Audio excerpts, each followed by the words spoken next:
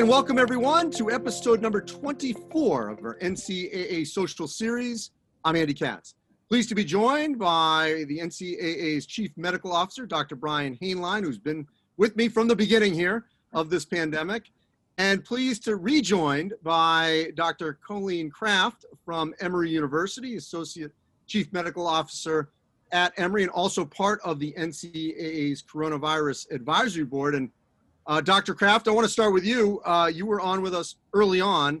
I think a lot of us thought we would be in a different place at the beginning of September. Not that you have this answer, but I'm going to ask you anyway. Why are we still in a very chaotic place here at the beginning of September? I think our guidance really overall has been chaotic from a federal level. I think it's been confusing. I think it's something that I, as somebody that had been preparing for pandemics for much of 6 years after Ebola, thinking about a respiratory pandemic, you know, the thought of the public not actually wanting to abide by public health recommendations was not something on my radar.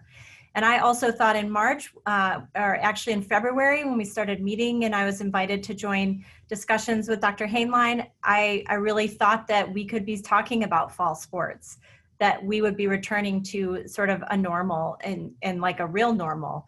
And so I think that the lack of universal mask mandates and different things like that have led to us really being in a position where we're still seeing a lot of waves and surges all over the United States. So Dr. Hainline, there are basically two schools of thought here.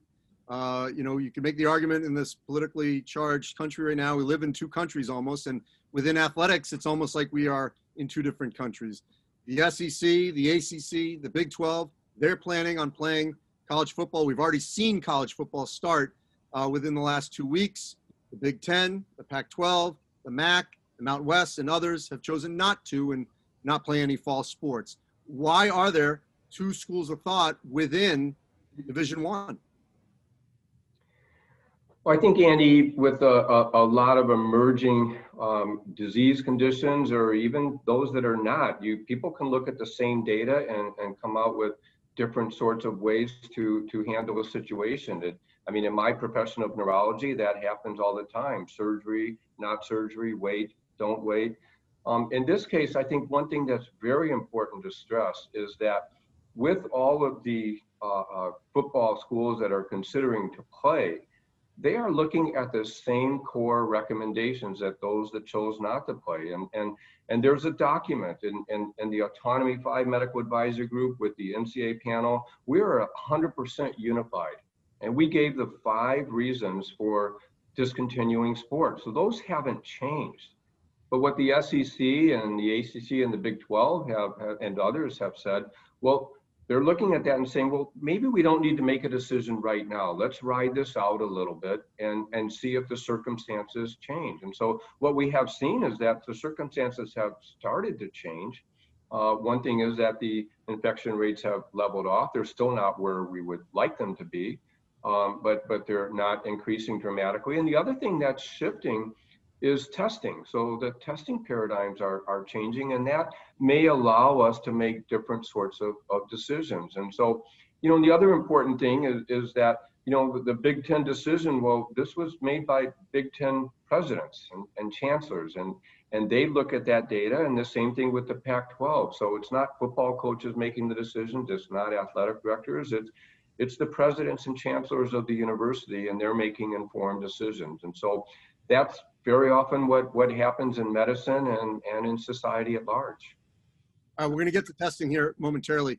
Dr. Kraft, you're not at an SEC school, but you're in the heart of SEC country in Atlanta. To Dr. Hainline's point, how much of this is more about risk tolerance versus disputing actual facts that are being provided by this panel and all the other medical experts around the country? Well, I think that Dr. Hainline said this very well, that people can look at the same information and want to try different things and try different solutions. And so, there's a lot of prevailing ideas that young people, younger people are less at risk of having severe disease in sort of a mortality, morbidity statistic standpoint. So if you're looking at sort of different outcomes, you might say, well, I'm okay with it because it's not going to cause X, Y, Z. And so I think that, that's really one of the reasons that we're sort of seeing these different pathways.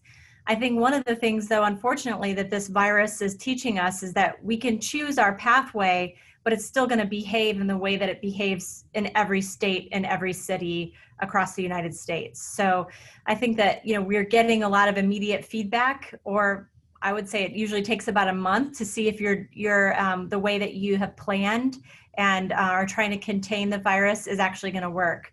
You get feedback by the number of cases that you end up with. Dr. Haline. Well, Andy, I just want to go back on your question originally too to Dr. Kraft and about possible denial of facts versus looking at things differently. The one thing I want everyone to understand, so I've worked very closely with the SEC, the Big 12, the ACC, and really all of the Autonomy 5 conferences. They all have medical advisory groups, and these are all exceptional individuals. These are physicians and scientists that really want to make the right decisions. And what's interesting is that they were all part of a cohesive group, the Autonomy 5 Medical Advisory Group. And their decisions in terms of, the final recommendations were exactly aligned with the NCAA decision. So I'm really highly confident that from the decision-making point of view, with regard to football, no one's denying any facts. Again, it's look highly respected individuals that are looking at the data, and yeah, some of it's what you take a risk if you do this, and you take a risk if you don't do that, and so the sort of tolerance you have, and again, playing it out, and I think Dr. Kraft said it best. Ultimately, yeah, the virus is going to decide, but meanwhile, we do the best we can, in terms of assessing the data. Well, and that's the thing, and it drives me crazy. And I got to just say this, that, for those that love to critique and say that not all the information was provided and, different conferences didn't have the same information. We've been doing this program for 5 months. We've been issuing this information. And if you've been paying attention, the information is out there. It's just like whatever issue you have personally, you may get a second opinion. One doctor, as you said, Dr. Haline, may say, have surgery. The other one may say, no, try PT. So it's the exact same thing. And that's one last topic before we get to testing, is on myocarditis. That's now a hot topic. One set of medical advisors will say, no, it's too high a risk. Others have said, we're not seeing it. Dr. Kraft, Dr. Haline, if you can comment on that as another issue where it's one fact and two different opinions on whether or not it affects young athletes.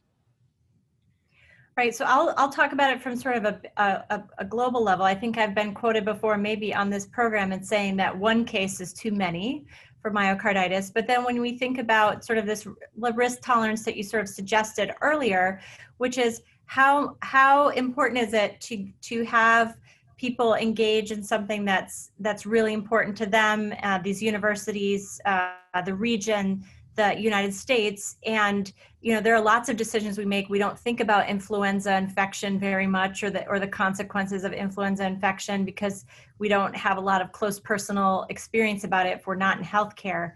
And so I think it's really hard to know, I think even a risk of one is concerning to me as an individual provider. I think when we think about it over, as something that's evolving and that we're discovering, we just had an individual admitted to our hospital recently that had myocarditis, not an athlete. Everyone should know it's a heart condition.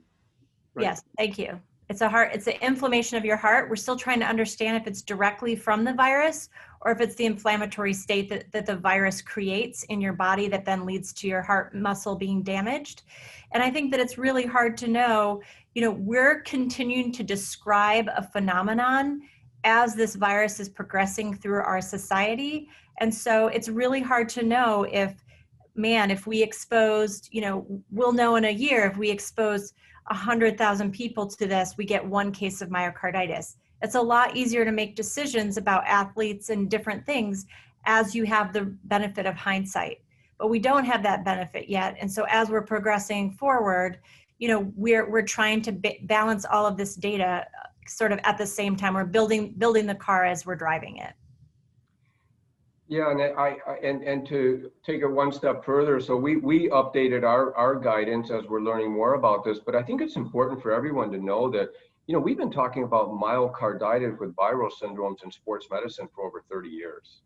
We know that any symptomatic viral syndrome, and we never really talked about asymptomatic viral syndromes, can cause a myocarditis, and we always cautioned our athletes against exercise when they had a symptomatic viral syndrome because of myocarditis, so this inflammation of the muscle of the heart. But we are seeing this highly scrutinizing COVID more than we ever saw for any other viral syndrome, and the guidance now is, if you've had a COVID, that to return to sport, it includes getting an electrocardiogram and a blood test called a troponin, which looks at possible damage to the heart muscle, and an echocardiogram, which is a sound wave test to see if there are pockets of fluid and so forth. And so, it's taking it one step further. And I think as well, the other important thing I should say is that in conjunction with two important medical organizations, we're actually starting a cardiac registry. And so that has begun, and so we're following individuals prospectively. So I think the possible interaction between the coronavirus that causes COVID-19 and myocarditis is going to be the best studied interaction in the history of viral syndromes, because it really is getting exceptional scrutiny. All right, so now we got to shift to testing. That's the elephant in the room here. I've heard Dr. Scott Gottlieb, a former member of the Obama administration, talking about how we're getting closer to that test that could be like a pregnancy test, which obviously could change the landscape of everything. We've got the saliva test out of Yale that the NBA was using and pushing with the NBA and the NBAPA.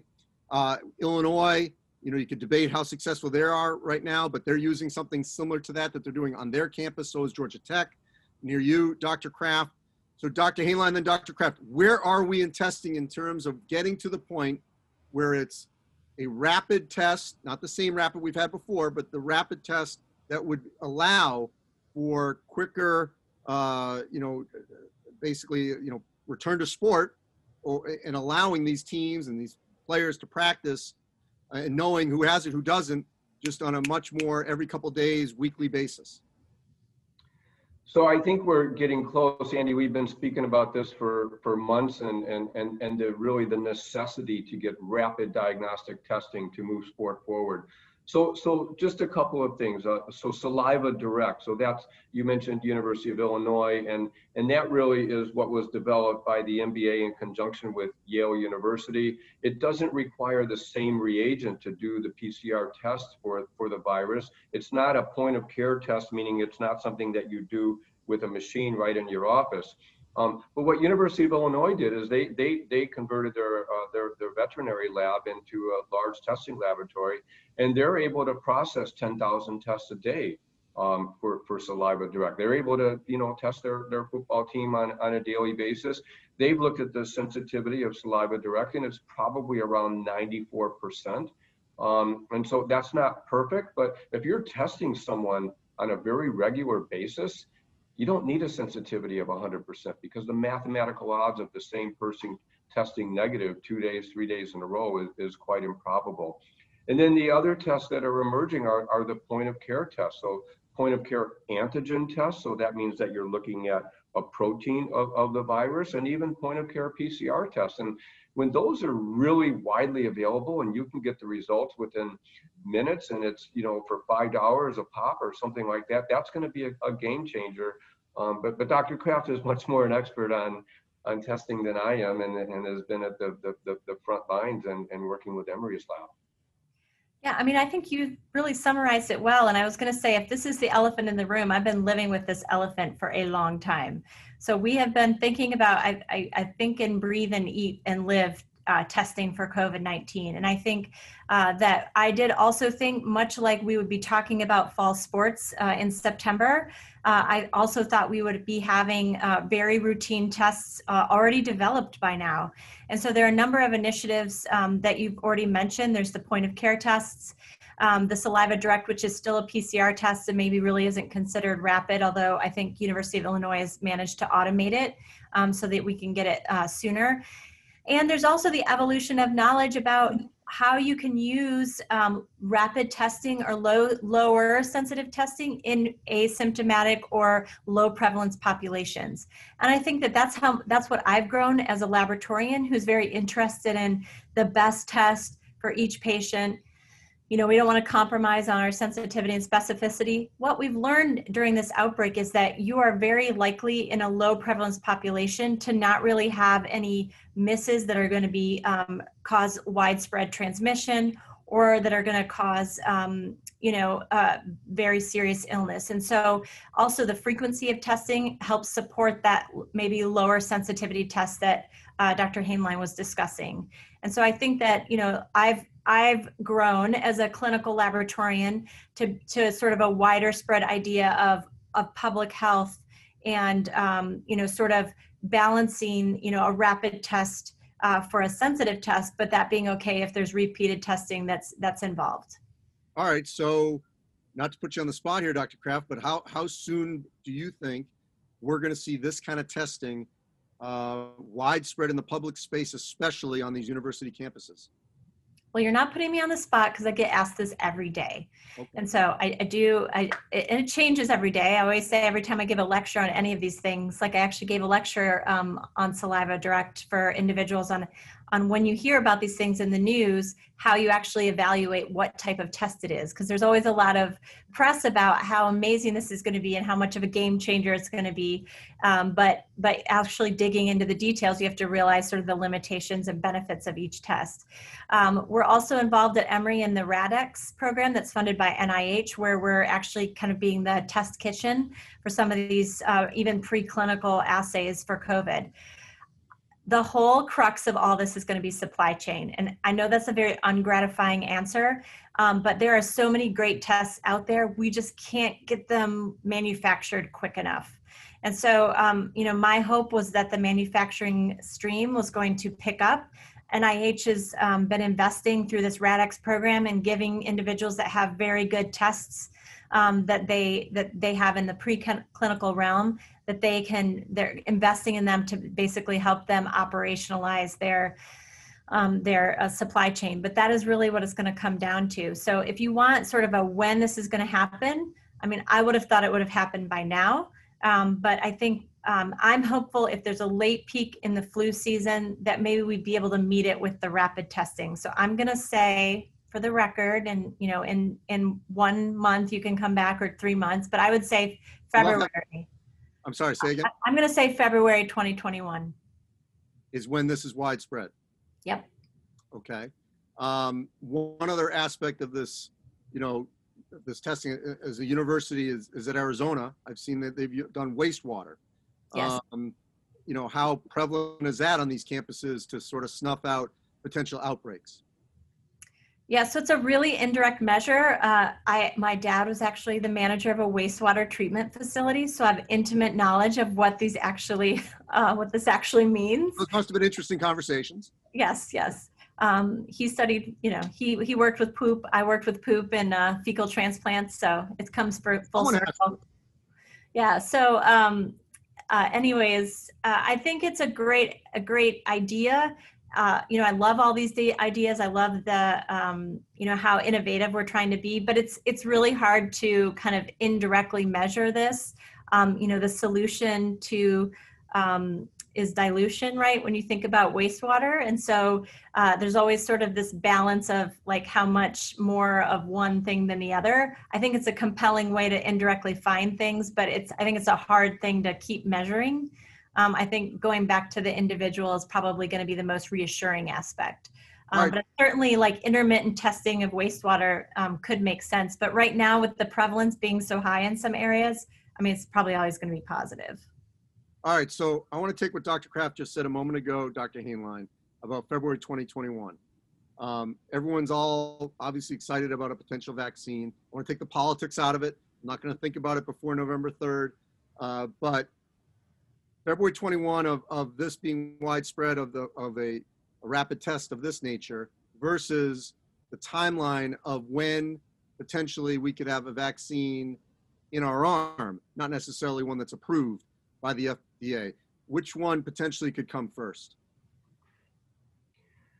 Well, I think we have to actually not accept either of those options because we need an option really moving in September, October, as we're rolling out basketball and we're moving into indoor sports. We can't wait for the vaccine issue and we can't wait for when everyone is going to have these rapid diagnostic tests. So that's why we're, there still are, like with some of the antigen point of care tests, they're not going to be widespread from a public health point of view, but I think they will be much more widespread available at the campus level.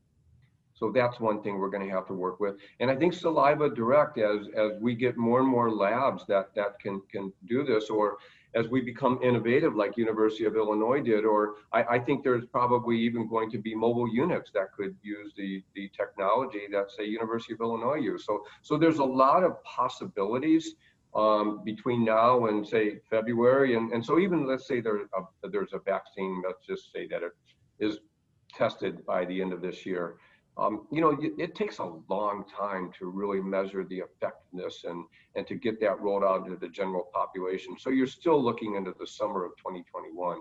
So I don't think we can wait for either. We're going to have to still move quickly with what we have and mobilize that.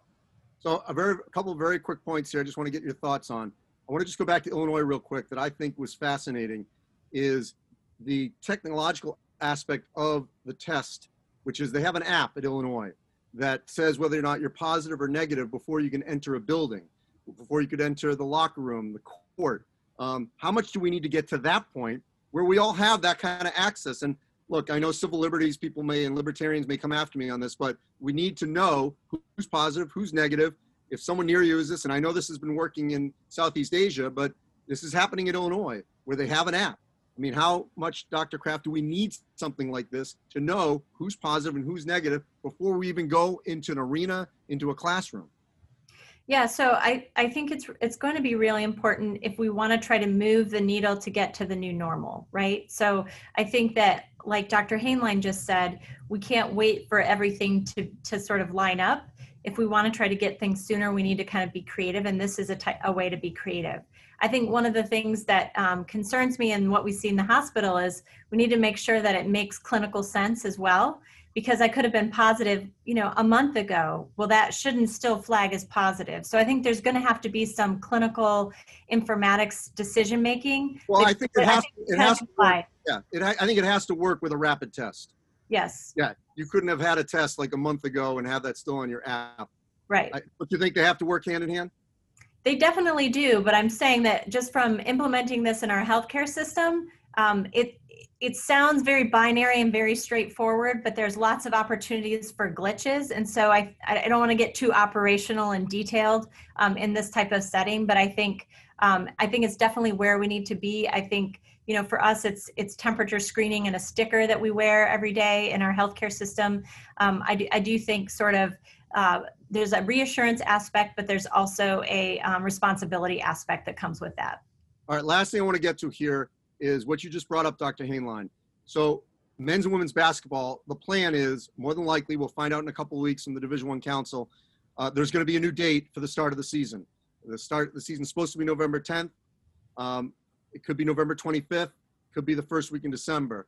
They could push to Jan 1, but more likely it's going to be somewhere in that Thanksgiving time period. But they're doing that with the anticipation that we'll be able to play, whether that's in mini bubbles on campuses or neutral sites. But the anticipation is to play. And we have to weigh, obviously, the balance of there was no tournament last spring. There was no college football for the majority of conferences. People are getting furloughed and laid off, and the economics are just crushing right now at universities. So there needs to be a season. So how do you balance?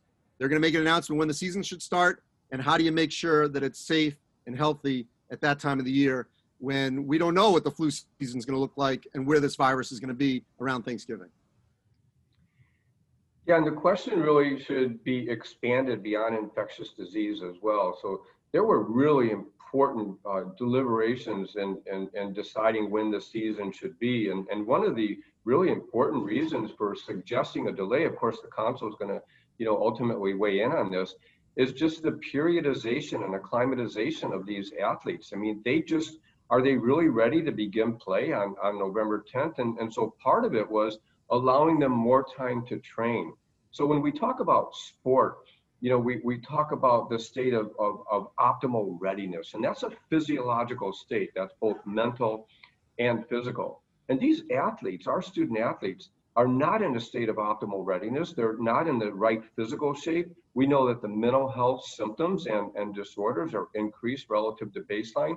So we have to address all of that before getting into a full season, while simultaneously saying, look, the current testing paradigm of once a week just doesn't make sense, especially when you move into basketball and you're moving indoors, and there's really sustained close contact that is different than in football. So the safety is both physiological and infectious disease, and that's being worked out. I mean, there's a lot of really careful thought about that, but it's going to have to be both. We have to solve both. Dr. Kraft? What was the question again? Well, just the fact that all these things are weighing heavy, and there's going to be a decision on the start of the season. We don't know where the virus is going to be. We don't know what flu season will be like and whether or not it'll be that bad if we're not really next to each other a lot and we're wearing masks. But at the same time, there's going to have to be planning. And so if they make an announcement that the season's going to start around Thanksgiving, you're going to have to balance, okay, if we're going to do this, health and safety, but we got to make plans for it over the next 8 weeks. So how do you do that? Right.